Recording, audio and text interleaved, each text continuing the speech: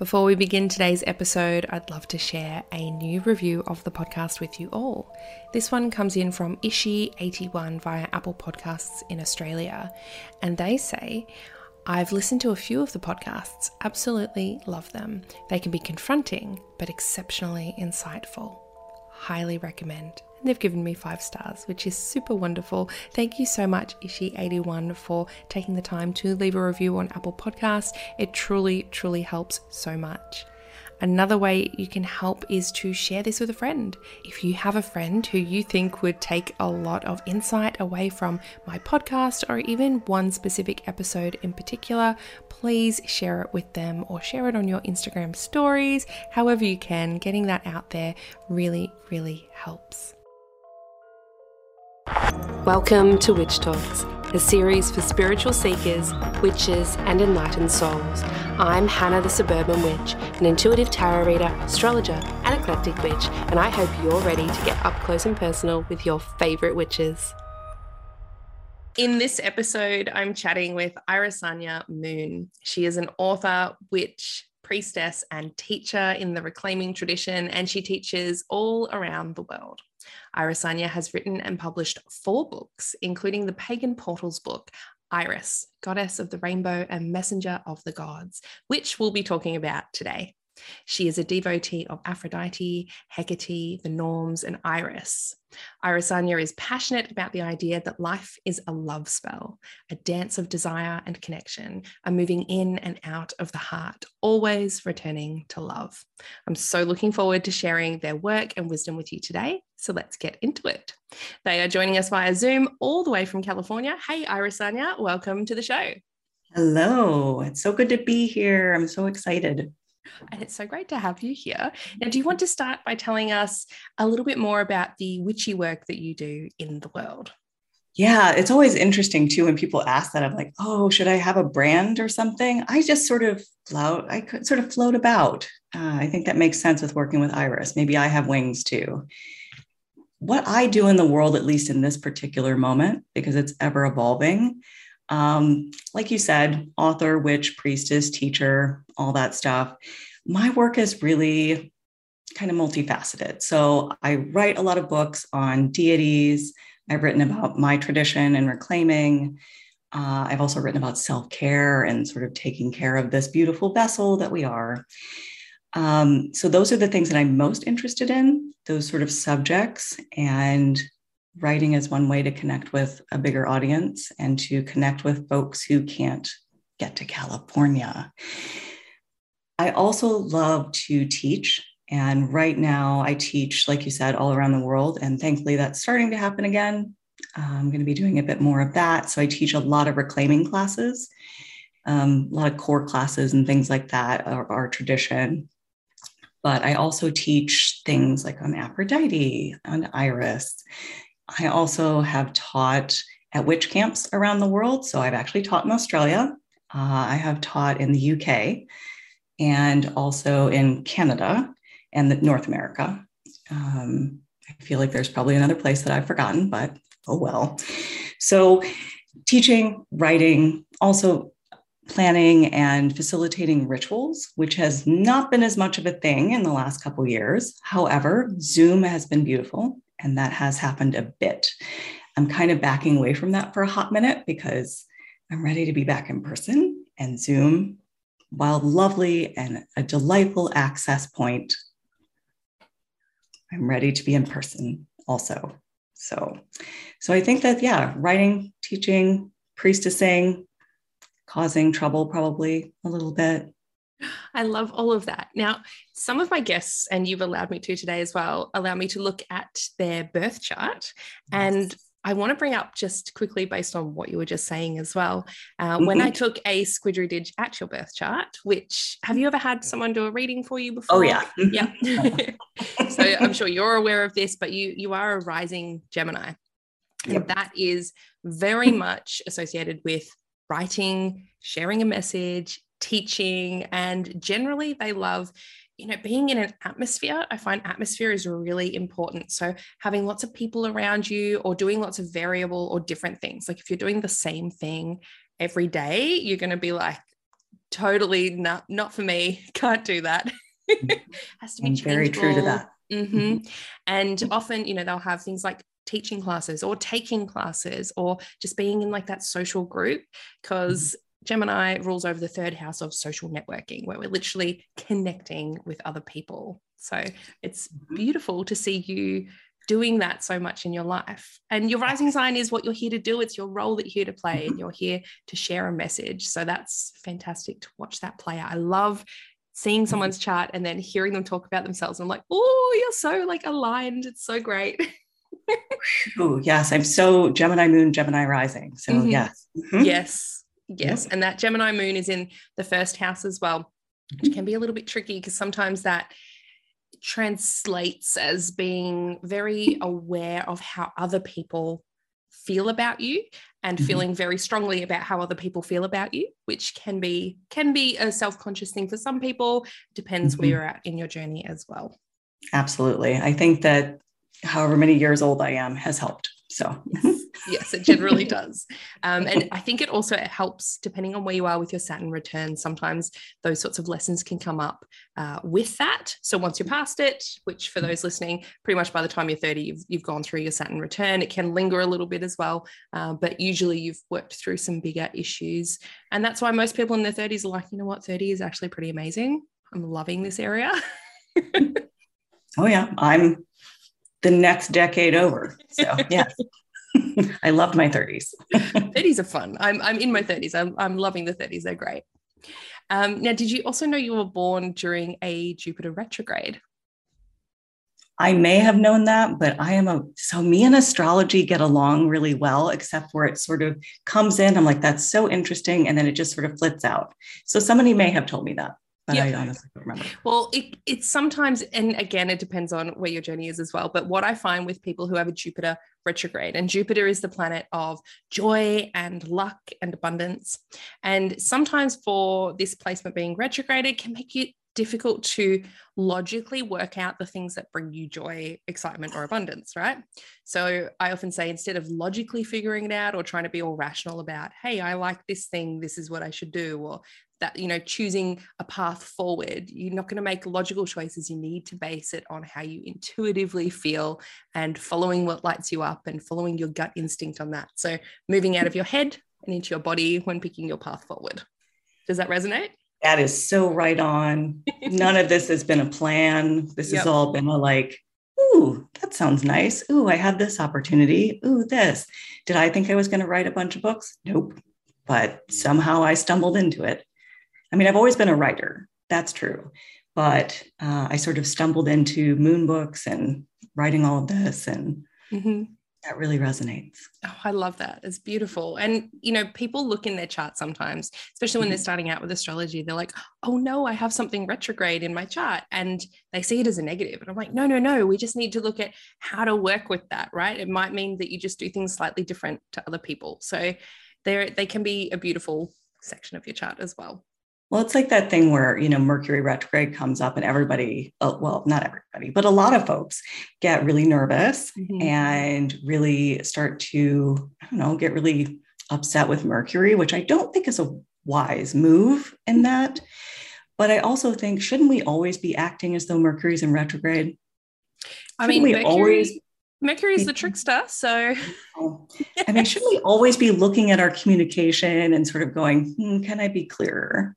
Yes, absolutely. Definitely. And I do often say that Mercury retrograde, when it happens, it's sometimes a blessing in disguise. And I often give an example. I very vividly remember one day it was right in the middle of a Mercury retrograde, and being me, I should have known better, but I didn't, because we, get carried away with life. And I wanted to create a new page on my website, which was my support page. So if, people wanted to leave reviews, or if they wanted to financially support whatever they wanted to do or collaborate. And so I wrote this beautiful page, and then for some reason, it would not save. So I'm clicking save and I'm like, oh my goodness, the page froze. I couldn't even, copy it and paste it somewhere else so that I wouldn't lose it all. And then I ended up having to turn the whole computer off and on again. I tried again, wrote the entire thing again, and the exact same thing happened, and I lost it. And I was like, Oh my Oh, goodness. I got so frustrated. I just like stomped out of my room. I was like, I'll just leave it. I'll wait 3 weeks until we're past like retrograde and the shadow period and try again. So I did. I waited. I actually think I waited about a month, went back and redid that whole page. And it was so much better than how I'd originally planned it, the way I'd originally written it. I needed that cooling off period to think about it and to reflect on what I'd written and the way I'd presented it. And it came out so much better. I was like, oh, thank you, Mercury retrograde. You did me a favor. You were helping out. Absolutely. Yes. It is quite a helper. Yes, definitely. Now, with this episode, when I invited you on, I actually toyed with the idea of making it just about like deity work or goddess work or just about the goddess Iris. And because I've read your beautiful book, which is all about her. But then I thought, why not all three? So we're going to talk all three today. And I wanted to start with deity work.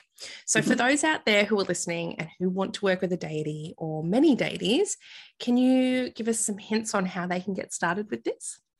So one of the things that I think folks coming to witchcraft, paganism, spirituality, however the heck you define this or label it, is they think about deity work as being this like, I don't know, like not overly important, but just really serious. And so I like to break it down and say, okay, if you want to work with deities, that's fantastic. How do you work with relationships in your life? That's really like, we already have a template for this. We already have a template of like, how do you get to know somebody? You maybe Google them. I mean, I think these days, but deity work really starts about is a relationship. So how do you get to know somebody? How do you get to know their stories? How do you sit with them and listen to them? So really, that's the small step in. It's not the, how do I give myself over to this deity? How do I give over my life and my decisions and my power and all that stuff? Because that's what that means. That is not what that means. Not to me, at least. I think there is this weird patriarchal Christian thing where it's like when there's a deity, thus I have to be in supplication. And I am in relationship. I am in communion, not supplication. So if people want to get into deity work, who do you want to work with? I mean, it's like any relationship. That person over there, they're cute. I want to talk to them, or they have something that I think is really interesting. I'd like to know more. So start there. Start small. Start with what is calling to you and follow that until it doesn't call to you anymore. And that can look like, reading books on deities. It can look like Googling. It can look like setting up an altar, like a picture or a statue. But creating space in your life to develop a relationship. That can be 5 minutes. That can be an hour. That can be only on Saturday. That's fine. But that, I think, is the best beginning point. And recognize that just like any relationship, not all of them work out. So, but you don't know until you start it. And they all have something to teach us as well. Absolutely. Oh my goodness, yes. That is a whole many hours conversation. Yes. And are there any do's and don'ts when working with deities? So I think a lot of folks ask me this. So here's what I would offer. Do be honest about what you can bring to this relationship. Like, it sounds like a really big thing to say, but are you in this just to like collect deities and to get to know a bunch of them? Or are you in it to like really build a strong relationship? So do kind of figure out what your why is. And it's okay if it's just like I don't want to say one night stand, but possibly with a deity, that's okay. But do try to figure out why, first of all, because that's going to help you understand how. Like I said before, try to get to know them. What are their stories? What have others experienced with them? What can you glean from stories told about them or original texts, if there are any, things like that? And when I say original text, I also like to bring in, do think about the context of the time in which these things were written. do consider who was the translator. Do consider if it is another white guy versus a female versus, people that have political motivations, that sort of thing. Who's telling the story? When was it told? What was society like at that time? Yes, the cultural norms at the time that can bring a lot to us. Similar when people are reading something like the Bible, which and you can work with the Christian deity of God and Jesus as well. But the context of when it was written and who translated it, very different to reading it literally. Yeah. So it's like getting to know somebody. Like, we heard stories about so-and-so from so-and-so, consider the source. And so those are some of the do's. But really, when folks ask me about, how do I work with deity? What feels good to you? What feels good? Do you want to create a whole room to them? I don't know. If that feels good to you, go for that. But in terms of don'ts, I hate to tell people how to have a relationship, but I'm going to. So I would say you don't have to be in a relationship with a deity. I think some people feel like that's like, you have to do that. Like, at some point I need to create some connection, but you don't have to. There are just as many folks who connect just as easily with trees, just as easily with the ocean, without having to work with a deity. I would also, so this is my personal thing that I'm going to say, and I will say it's just for me. Don't worry so much of a deity from a different tradition than your blood calls to you. I think people freak out. And I agree. I've seen people freak out, especially in my DMs, and they come into me, they're like, is this wrong? Is this bad? All of that sort of thing. And when it comes to things like the hot topics of cultural appropriation and misappropriation and that sort of thing, I think there's a big difference between having something that is, I guess, a closed practice, right? That's slightly different. But then there's a big difference as well as teaching something. So if you're teaching people how to get into a relationship with a deity from something that's not your background or your expertise, that's where it gets a bit iffy. I agree. One of the things that I think really impacted me when I was starting to, I guess, pay more attention to the way I worked with deities was I was listening to somebody who was on a panel at a conference called Pantheacon that used to be in San Jose, California. And somebody said, the gods call who they call. And you can choose to listen or not. And that is still sacred. Because my take on this is that if a God calls to you and you develop that relationship and you really sit with them and try to understand like why this is happening and what works for you and how you can show up, I believe that is a really natural way to transition into finding someone of that culture to say, hey, I have sat and worked with this being. Can you help me? Like, can we sit together and figure out why this is going on for me? And I think that's a way more, I don't want to say pure, it's a way more stronger connection or relationship to build. And I think it's more authentic. I think it's more reverent. Because you're not stepping into another culture saying, well, I learned all this stuff and now I want to take something from that. No, I have actually spent the time.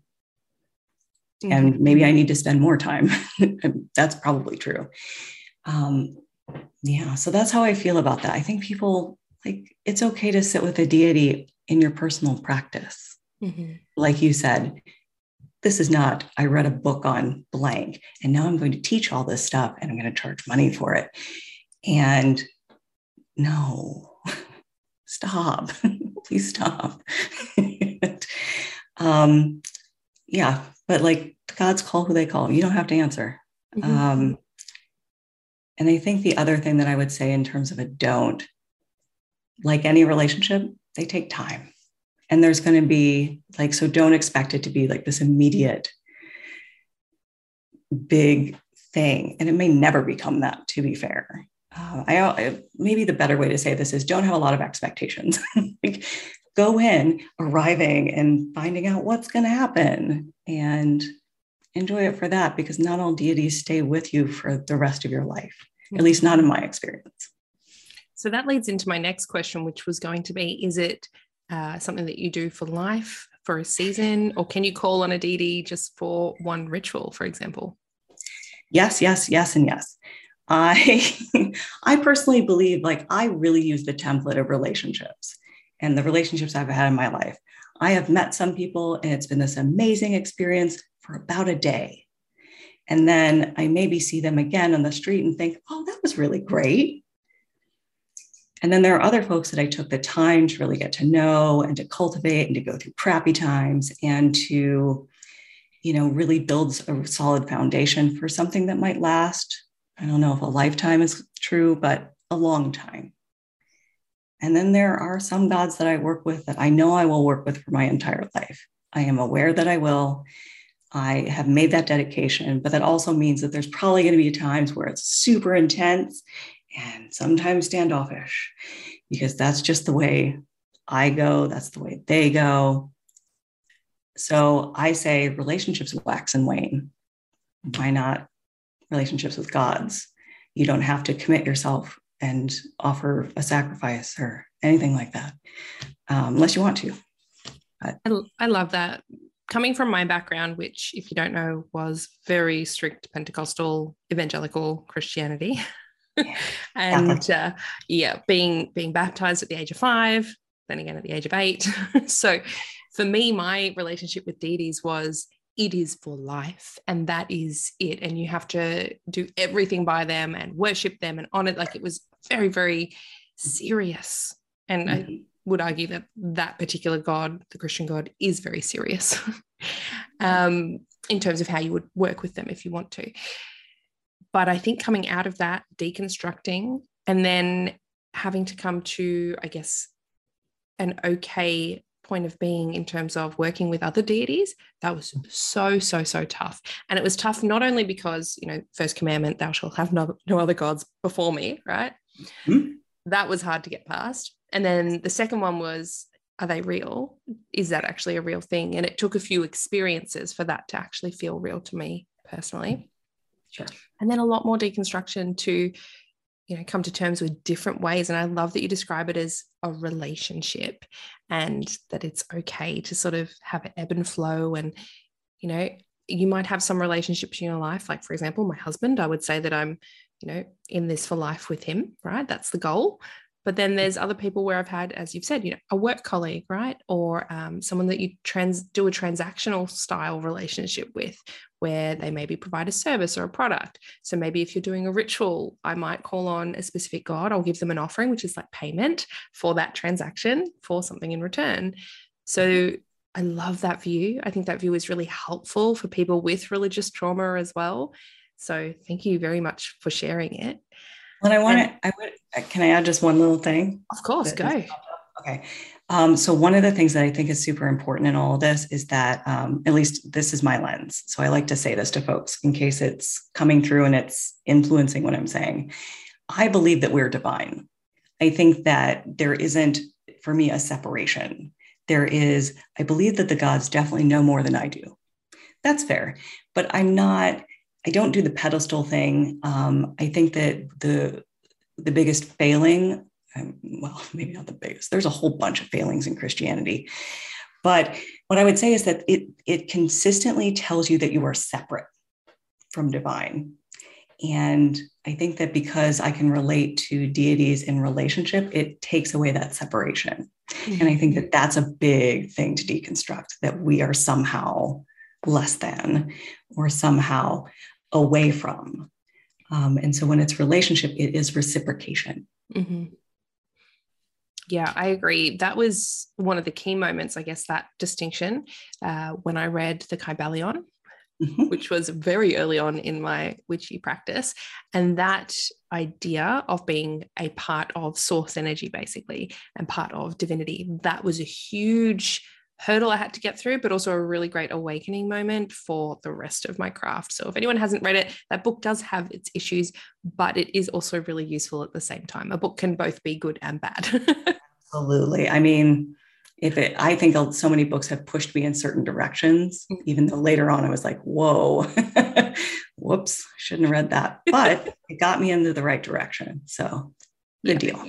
Yeah. And I'm a big proponent of reading books very critically. And, there's a book called The Witch's Path by Thorn Mooney. And in it, she says, I think she says a book can have, what does she say? A book can have a bad reader can write a bad author can write a good book, and a good author can write a bad book. And you're not going to become problematic by reading a problematic book. Right? That's sort of, I've paraphrased. It's not the exact quote. I love it. But I did do a book review on her book as well, which I'm pretty sure I put the actual quote in there. However, that sort of an idea is kind of what I go into with reading books and things. I get a lot sent to me, and I think they're all worth a read. They can all teach us something. They can all, even if we don't agree with it, it's teaching us what we don't agree with. Right. Exactly. It is the whole, critical thinking and thinking about what's true for you, because my truth is likely different from yours. So agreed. Absolutely. And I did just write, and we're recording this in mid-April. I did just write my very first critical book review, which was really difficult to do. It was really hard, and it's not something I plan to do often either. I generally only put out reviews on books that I really like. However, that book had some bigger issues that I was like, people have seen me reading this, because I'll share on my story, like, oh, this is my current reading list or my to be read, right? And I was like, please don't take that as an endorsement of that particular book, because there are some big, big, big red flags here. So I thought I need to put this out there for my audience so that they understand that point of view, how I got there, why I got there, all of that. Very wise to do that. Yeah. I thankfully am so slow at reading books that sometimes people become problematic between when I have bought it and I haven't read it yet. So I'm like, oh, okay. Good deal. That happened to me the other day. I was like, oh. I feel the opposite. I've constantly got like multiple books on a go. I'll usually read, I think your book, because I would probably read a chapter a night. So, and it's not super long. So I got through that pretty quickly. But usually about a week for a sort of normal mid-sized pagan witchy book, I guess, in the normal length. Except for Astria Taylor's Intuitive Witchcraft. That was so much. It was unexpectedly full of so much stuff. Like, I was like, this book is not a quick read. It is. She packs it in. Full of knowledge and wisdom. Oh my goodness. It was great. Yep. I digress. I had another question to ask. In the intro, I explained that you work with Aphrodite and Hecate and the Norms and Iris. And I wanted to know, do you only work with goddesses, or have you also worked with gods? Yeah. So it's one of those things where I don't think I've ever consciously not worked with gods and the male woo of that. I just don't. So I have worked with a few and kind of on and off, but they also, I noticed they tend to be sort of gender non-conforming or like gender fluid. So take that for what it is. So I've worked with Odin, and I've worked with the blue god of the star goddess story, creation myth. And I've also studied fairy. So some of those gods are male-ish. And it's just a lot of these folks called to me. So I don't know, if a god came knocking, I wouldn't knock it. I didn't say that well. Pardon the pun, maybe? That was unintentional. Yeah. Speaking of them being, I guess, gender non-binary, you use a term in your book, which is gods, Godds, which is a non-binary term for the gods. And I love that. I think that is excellent. And I hope we see more of that. Did you come up with that yourself? Is it something you've seen elsewhere? I wish I could say that I did. I did not. What I will say, it frustrates my publisher to no end. I love using it. I have to explain it every time. But a friend of mine, a beloved, like a dear, like one of my initiators, actually used it. And I think that she either used it on a social media post or she's been writing a novel for a really long time. And I think it was in there. And I was like, oh, that just makes way more sense to me. And so I just started using it. Urania. Thanks, Urania. And the only trick with it is that when you say it, it doesn't sound any different. Mm-hmm. Yeah. So, and I think that it's just like calling attention to that as much as possible, I think is just something that sits well with me because I really don't think of deities in terms of gender.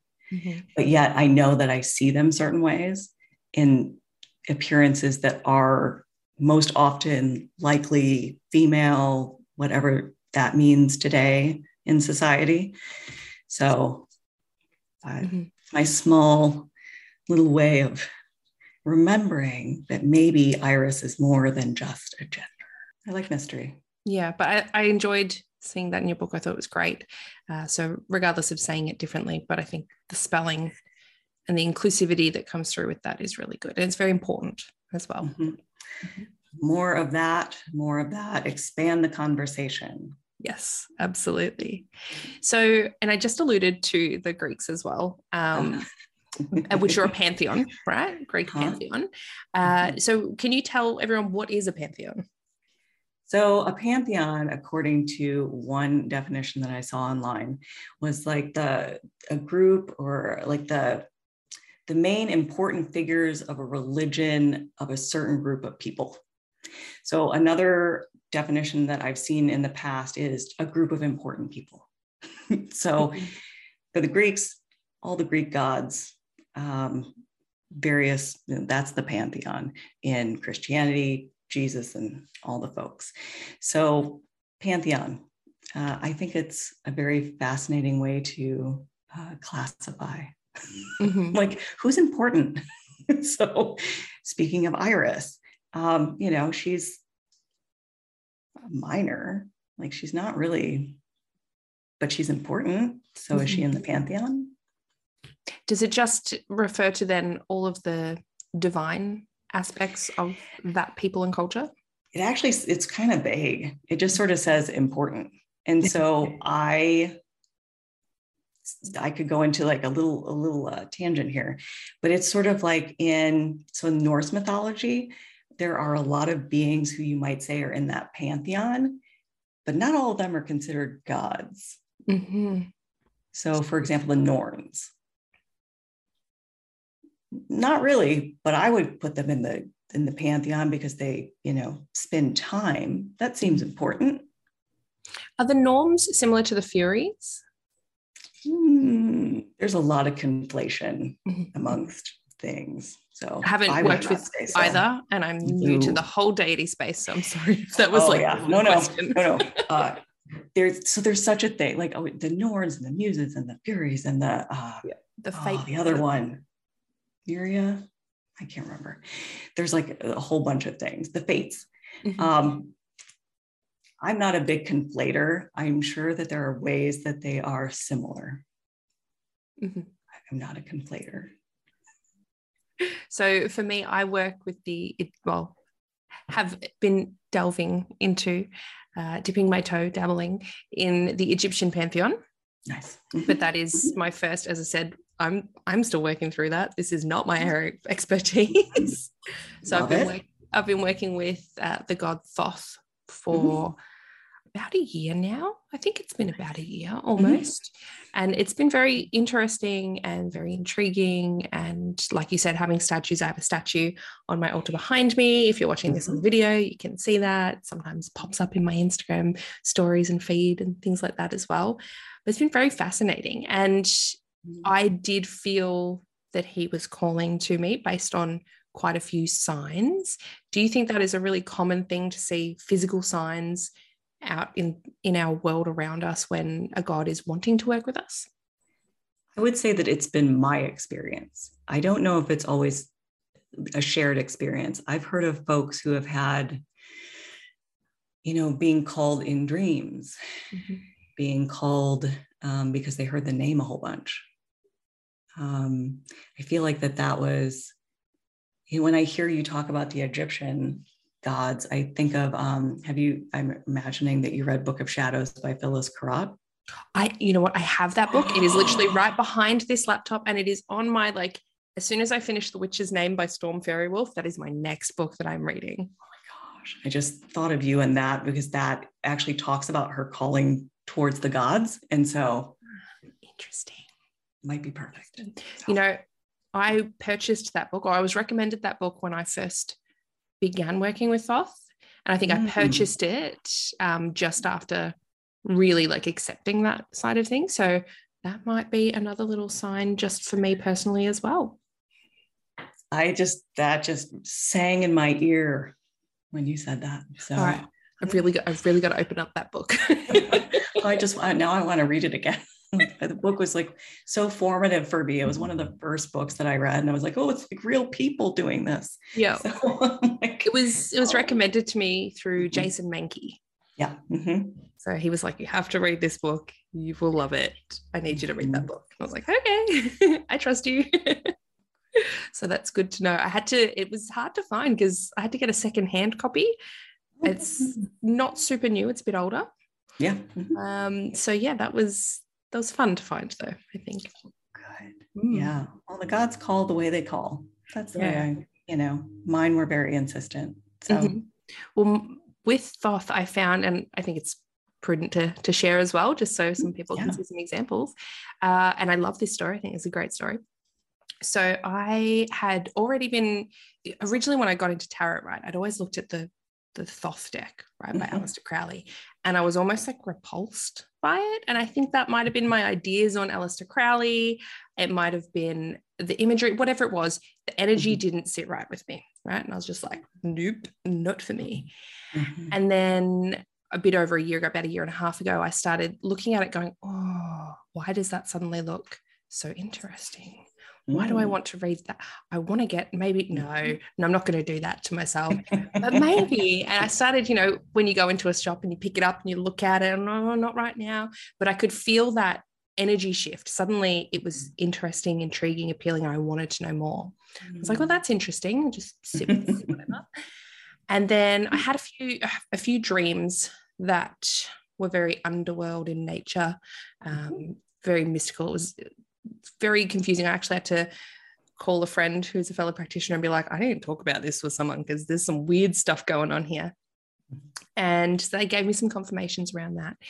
And then I ended up having a bit of a entity issue. I don't know if entity is the right word, an attachment, where I had to do some energy work to remove that. So I do something that I term it psychic surgery. I don't know if it's the right term, but I noticed something was up. I was having some nightmares. I was having migraines. These are not always the signs. Sometimes it's mundane, but for me, I'm like, something's up. And my husband started having migraines as well.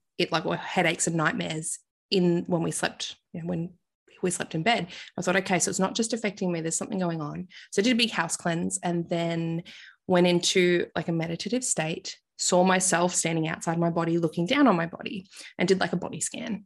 And I could see something suctioned onto the back of my neck. It looked like a wriggly black worm, similar to the Studio Ghibli movies, in Spirited Away. If anyone's seen that, there's this wriggly black wormy things. It was like that, or in Howl's Moving Castle, that inky black. And it was stuck to the back of my neck. So I went in and physically removed this and imagined myself burying it in my backyard, and basically with the intention of Mother Earth will recycle this or put it back where it needs to go, right? It doesn't need to be on me. It's not, it felt a little bit parasitic. So I did that and imagined putting almost cardboard on top of it and a big brick, right? It's going to stay there underground. Came out of my meditation, sat up. I was on my couch in my living room and just happened to be facing towards my backyard. And I look in my backyard and there is a sacred ibis standing on the exact spot where, and I still get shivers every time I say this story, this sacred ibis standing on the exact spot I had just, mentally buried this thing. And I think I sat there for a good 5 minutes just going, that's weird. That's suspicious. Why is there a sacred ibis in my backyard? That's unusual. I've never seen that before. B, I feel like this is important. And so, of course, then I went and just said sacred ibis sign, question mark, Google. And it came up saying the god Thoth is, has the head of an ibis. I was like, what does he do? Because then obviously the Thoth tarot deck started like showing up in my memories of like, remember this thing that's been popping out? And I was like, this is intriguing. Google some more. And he not only rules over the tarot, he rules over, he was said to be the creator of the alphabet, or hieroglyphics at least, and writing. And he's known as a scribe. And at the time, this is when I'd written my first book and was seeking publication. I was querying, which was still not a fun experience. And so I'm writing. I work with the tarot. He's meant to be the god of tarot, of magic, and he works in the underworld as well. And all of these things just sort of made sense. They all just crashed together in this big explosion of, wow, I think this is a thing. And so, I did some divination on it, worked that way to make sure first, then went and bought my deck, Thoth. Straight away, one of my Patreon supporters was like, hey, I have the Book of Thoth, which is a book about working with that tarot deck by Aleister Crowley. Let me send it to you. And she just sent it my way. And I was like, oh, how beautiful. And again, another sign, I think, when those sorts of things just happen. And it's been sort of growing ever since. I bought a little statue. I often do my black mirror scrying to connect with him. And I find that energy sits really well. So that's my own personal little deity story of my first dabblings. Oh, I love it. As an ex-Christian. I love it. I think it's just so, I love stories like that, because I think even as you like go on, or at least as I've gone on with some of these and moving forward from my own stories and that I actually look back and find even more things. So that'll be interesting to uncover. Yes. Absolutely. No, it's very fascinating. So with pantheons, so obviously I'm working with the Egyptian pantheon currently. Can you mix pantheons? Could I then decide to work with Iris? I mean, I'm presuming from yours that you do, and you agree with this. I do. What are your thoughts? So personally, heck yeah. So here's what I would say is that pantheons are also groups of people who are familiar people, you know what I mean?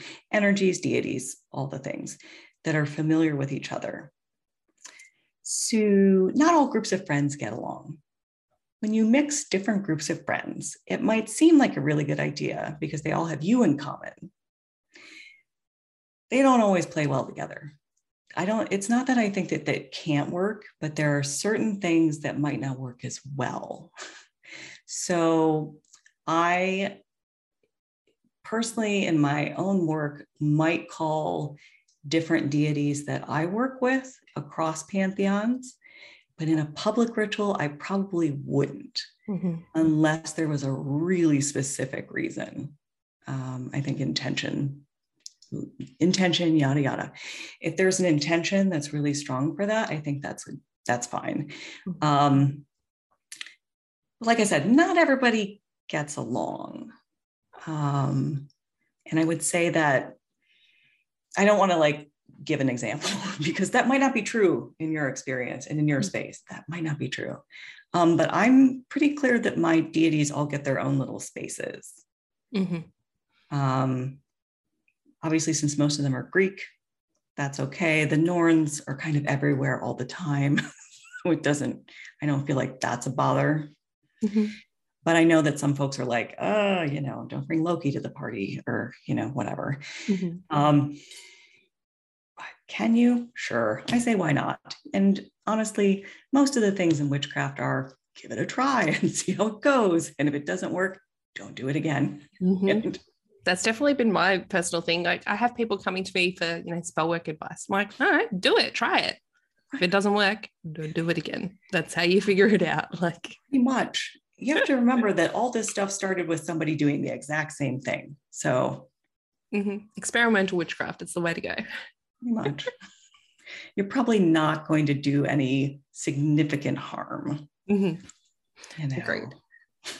So with your newest book, which is Iris, it's part of the Pagan Portals umbrella, which I love pagan portals. And if anyone listening isn't familiar with them, they're usually they're shorter books, around about 100 pages, give or take, which makes them an excellent intro into a specific topic. Short, to the point, easy to read.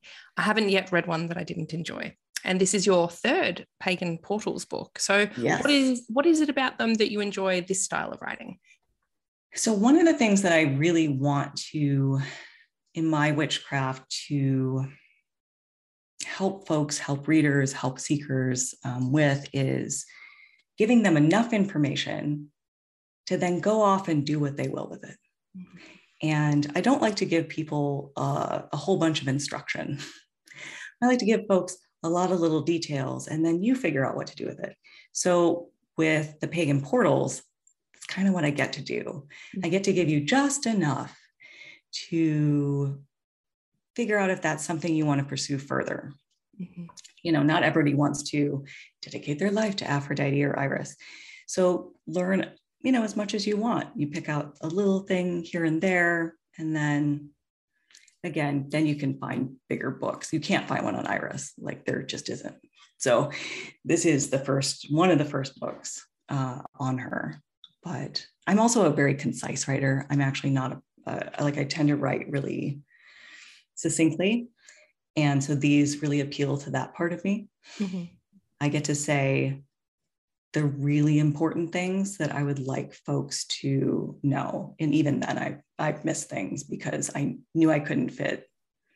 If I was going to add in the one other thing about Aphrodite or about Iris, that was going to open up a whole thing. And then I would be over my word count, and then, things would happen. So. Well, I think it's great. Reading the book myself, it's the perfect introduction to, as you said, go and explore more, whet your appetite.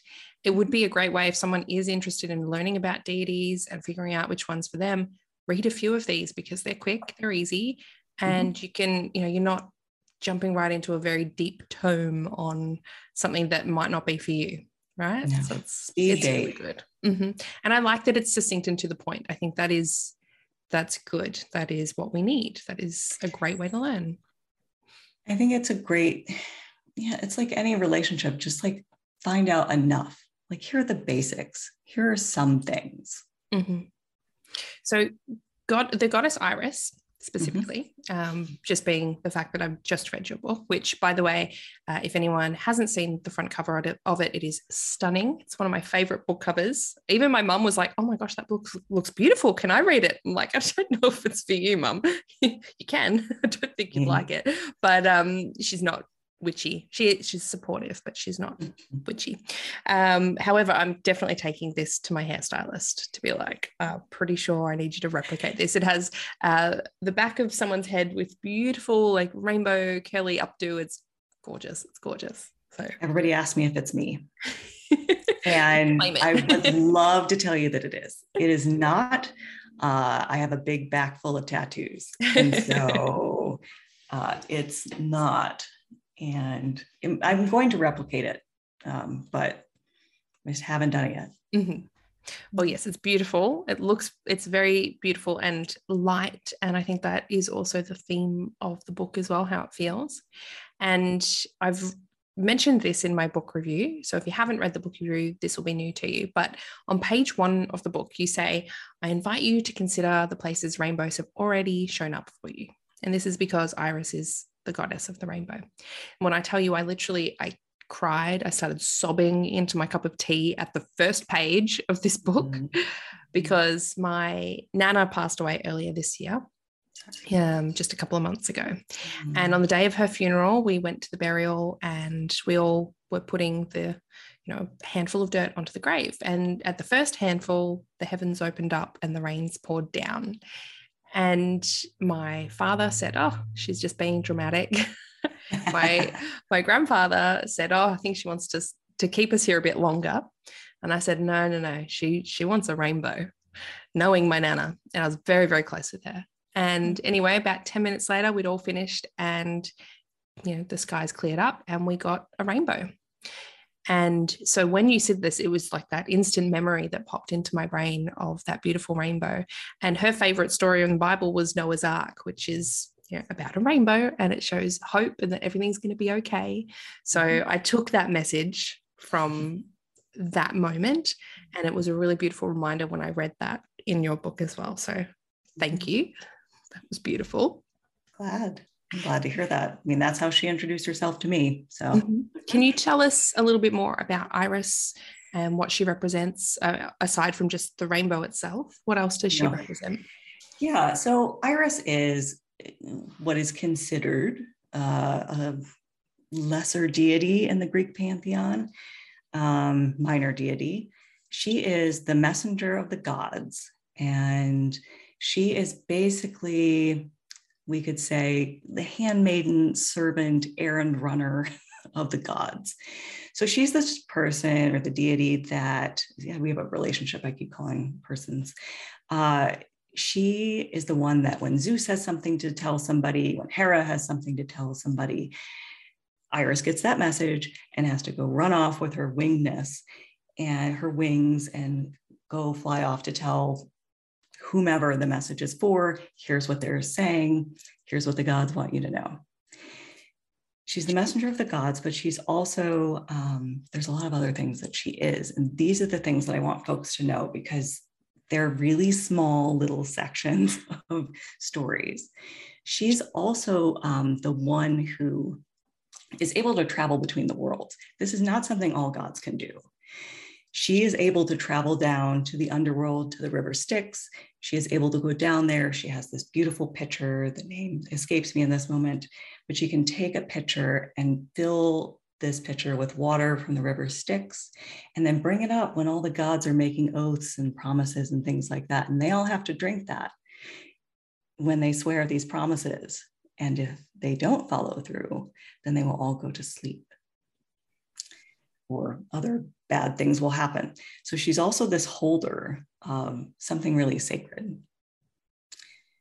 Other folks have said that she is somebody who can relay messages to humans. One thing that I saw once before I had aspected her in a ritual is that she sometimes arrives to give messages to humans in a form that they would understand. Because a big winged creature coming down on Earth is probably not the thing that would make a lot of sense when the gods are trying to get you a message. So she's kind of the errand person, service, very service oriented. That's what I take away from her, that she is, she's always running around for other folks. And so for me, that touched me not only for the communication and bringing down messages of the gods, but also the service to community that I do and the service that anybody can do, and I invite them to do. Another thing that I didn't touch on the book, so we're going to say this in this moment, is that I talked about her going down to the underworld. She's also, because of that, she's a psychopomp. So she also helps people go to the places that they go after they die. That's why you see a lot of stories of irises being planted on burial grounds. So not only are irises apparently very resilient, they don't need a lot of water. I just read that today. But that's why they're on those burial mounds a lot of the time. Mm-hmm. That's really fascinating. And I'm actually taking away some big personal things as you're speaking as well, which is fantastic. I love when that happens and you're like getting personal messages, which obviously it's what you're here to do. Hey, back to your Gemini rising. Well, I would also say my name is Irisanya, and so messenger of the gods is sort of the thing. Here to share a message. I love that. I love that. And I think, Devin Hunter said something once on one of his podcast episodes, and it was, when people say things that just sticks with you. Yes, he said that when working with deities, you often take on almost like some of the characteristics or traits of the deity that you're working with. And I remember sitting there, and again, this is before I'd worked with any deities, and I thought, I used to work with obviously the Christian God. who is very stubborn, very wrathful and vengeful, and looking at the church and how the church reacts as a whole to a lot of things, can be very stubborn in their views, very wrathful and vengeful, lots of anger there, very judgmental. He's a very judgmental God. And I was like, this is starting to track. Uh-oh. No offense to any Christian witches out there or Christians in general, like nothing against Christians. It's just looking at things. And I'm sure, if you were dedicating yourself to Loki, I'm sure you'd have maybe some trickster prankster habits that start to emerge, or things like that. So I think that's another thing we need to be cautious and careful of when we're choosing who we want to work with, because some of those aspects may come through us. Often. Yes, it's very true. Mm-hmm. Yeah, but I say, Iris, there's so little written about her. And so, because she's just, again, she's like this minor being in other people's eyes, not mine. But one of the things, but she's also in some of the greatest, some of the biggest myths. I mean, she's the one that Zeus is like, you need to talk to Demeter because Demeter has laid the entire world into winter and barren because Persephone is gone. You need to talk to her and tell her to stop that. And so Iris is the one who has to go down and do that. And I can't imagine that. Also, Demeter says, tough. And so it's a thankless job too. I actually really loved that you, in the book, brought all those little stories into it, because it was fascinating. I'm probably not someone who's going to go and read all the Greek myths to learn all about them, whilst it would be fascinating. It's not what I want to do right now. But reading just the sections that relate to Iris was so useful. I like having it all in one little place. That was great. Mm-hmm. Yep. Secondly, I've only ever read that word before, and I always thought it was Demeter. So I've heard it both ways. Okay, good. So I've worked with, the last time I did the story of Demeter and Persephone was actually in Australia. And so I think that is the Australian pronunciation. I used to live in North America, in Canada, for a couple of years, and more than 50% of my clients are from the United States. Most people will notice most of my interviews are with people from the United States as well. Mm-hmm. So I'm talking with a lot of people from North America, and every now and then I'll say things and my husband's like, what? Why are you saying it like that? I'm like, I don't know. Is that not the Australian way? Is that a different way? What am I doing? And I get so confused with words like albino or albino, which is, what am I supposed to say? I don't know. It's gotten to the point I've questioned it so many times. I don't know what's right and wrong anymore. Well, that's always my concern when I'm talking with, I have a lot of friends in Australia. And so I'm talking with them and I'm like, am I mocking you or am I saying this correctly? That's how I feel. I'm like, thankfully they love me. Yeah. I get the same. I get the exact same feeling. It's so funny. And same as well, I write a lot of things, right? And there are different spellings in the United States and Australia. We use S where the states uses a Z or a Z. Z or Z, I don't know which one's Australian anymore. And again, I write things, I'm like, now, if the Americans read this, are they going to think I'm silly for not writing it correctly, not understanding that Australians write it differently? Or do I write it in the North American way? And then all the Aussies are going to be like, what is she doing? Is she trying to be American? So way overthinking everything. Yeah. My publisher's in the UK, so I don't know how they've let me do a lot of the things that I've done. So I have not changed. I'm like, I know how to do that too, but I will inevitably screw it up. It's very complex, and I'm excited. I'm actually going to get into a lot of language talks my next episode. I'm going to be filming with Storm Fairy Wolf, which is going to be all about the witch's name and language and history around that. I'm very excited. Very excited. I would be. Now, you just mentioned before as well, aspecting, which is something you touch on in your book, and it's not something that you read of frequently in books. And then again, there aren't a lot of, well, there are a few, but there's not a lot of books that are specifically on working with deities. So in terms of aspecting, can you explain what that is and whether or not it's safe to do as well? Yes, I can explain my version of it. So I learned aspecting through reclaiming, which is a tradition of witchcraft started by Starhawk and a bunch of other folks. So aspecting is possessory work. at its core. And so there are plenty of other traditions, cultures who have done this work for much longer than we're claiming. So I just want to honor that, first of all. And then I want to say that aspecting is, for me, one of the, I don't want to say the best, but one of the most intimate practices that I do with deity. And that is offering my body as a vessel for that deity to come in and see the world, hopefully say things, share things, and experience this time right now. So to explain aspecting, I have to slightly teach it. So I have taught this before, I've done this many times. So here's what aspecting looks like in my tradition. It looks like it's a couple different ways. If I were to aspect Iris, I would personally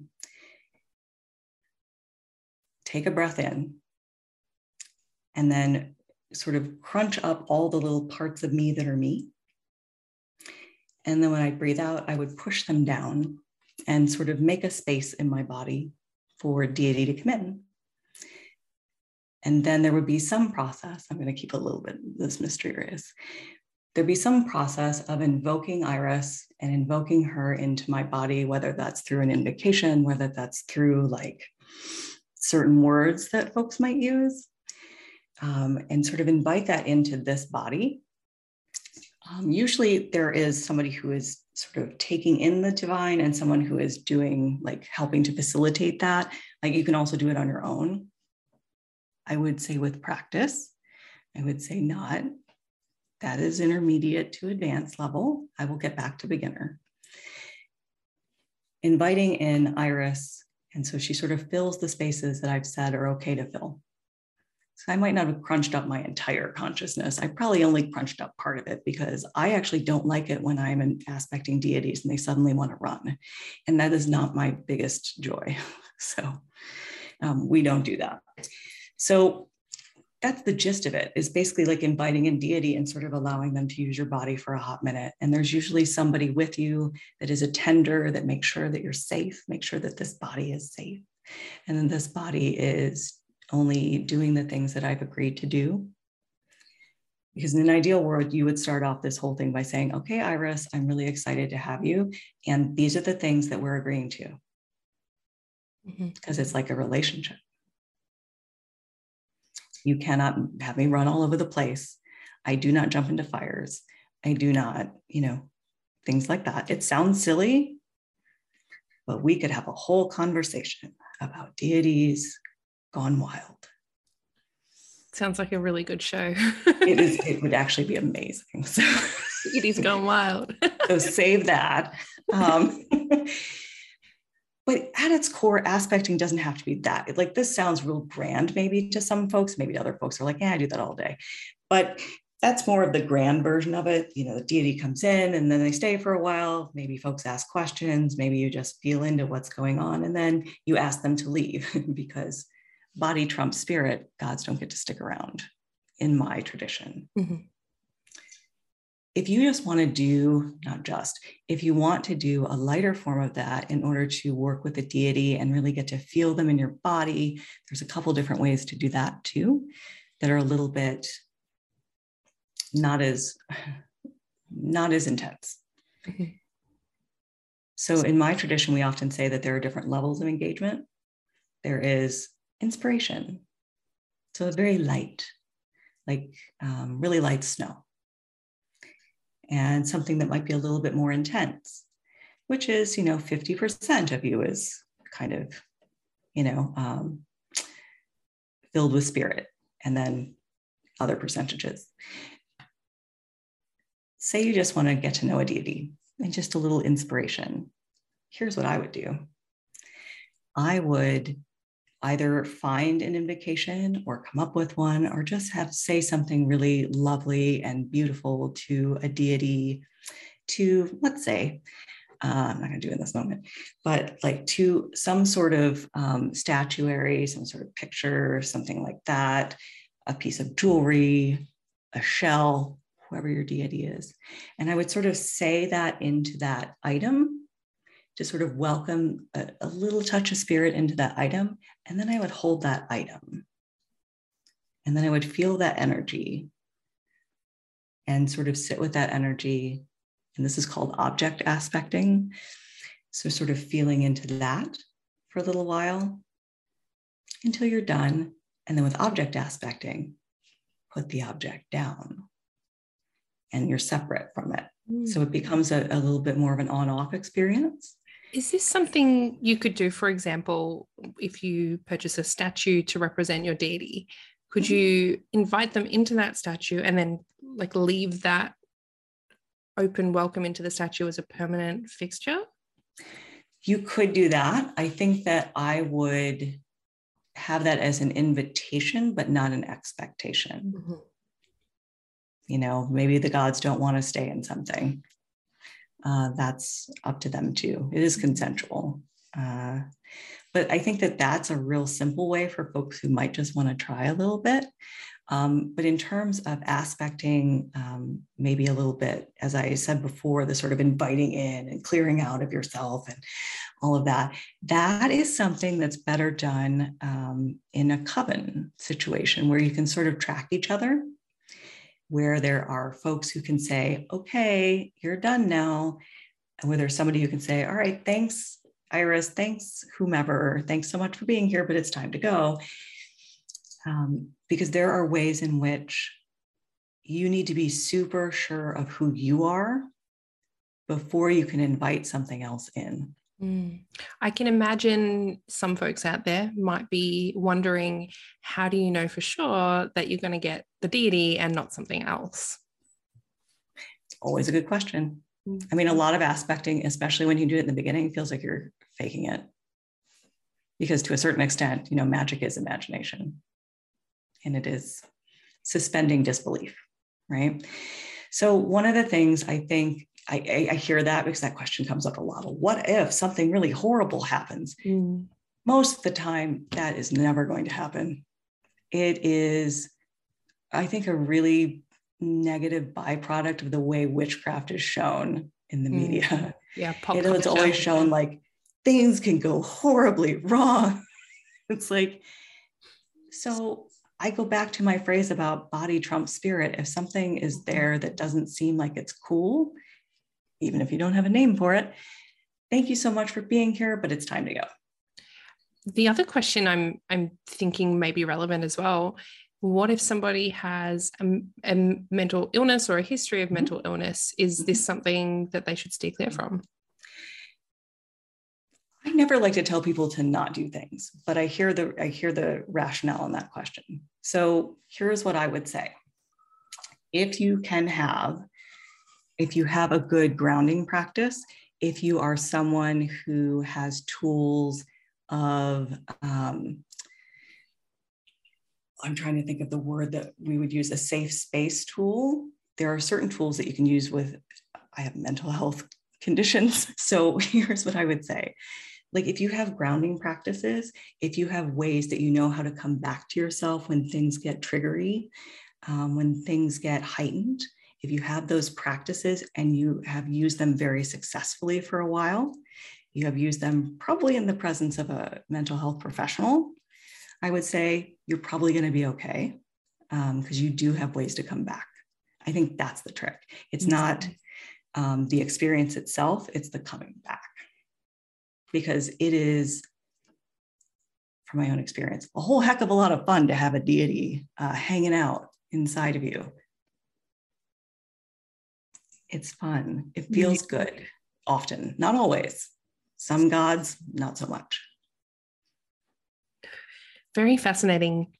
The whole topic I find extremely fascinating and hopefully something that I maybe dip my toes into at some point. Yeah, it requires a lot more than what I just said. Yeah, but thank you very much for explaining it, potentially, you know, inspiring someone to look deeper into it as well. Piquing interest, that's my job. Thank you so much for sharing your wisdom with everyone listening. Can you tell people where they can find you? Yeah, so I seem to be a little bit of everywhere. But the best place to find me is actually my website, which is myname.com. So irisanyamoon.com. I have a ton of classes all the time, things that I'm doing, places I might be.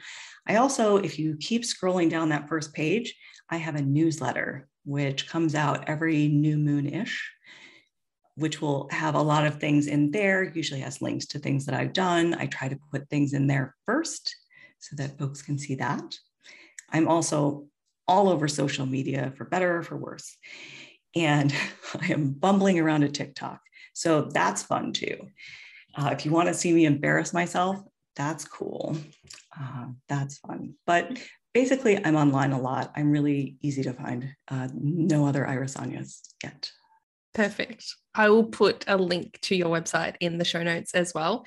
And just a note on newsletters as well. I just want to let everyone know there are, and I'm sure everyone's seen it, and maybe when this comes out, it won't be so much of a hot topic, but I doubt it.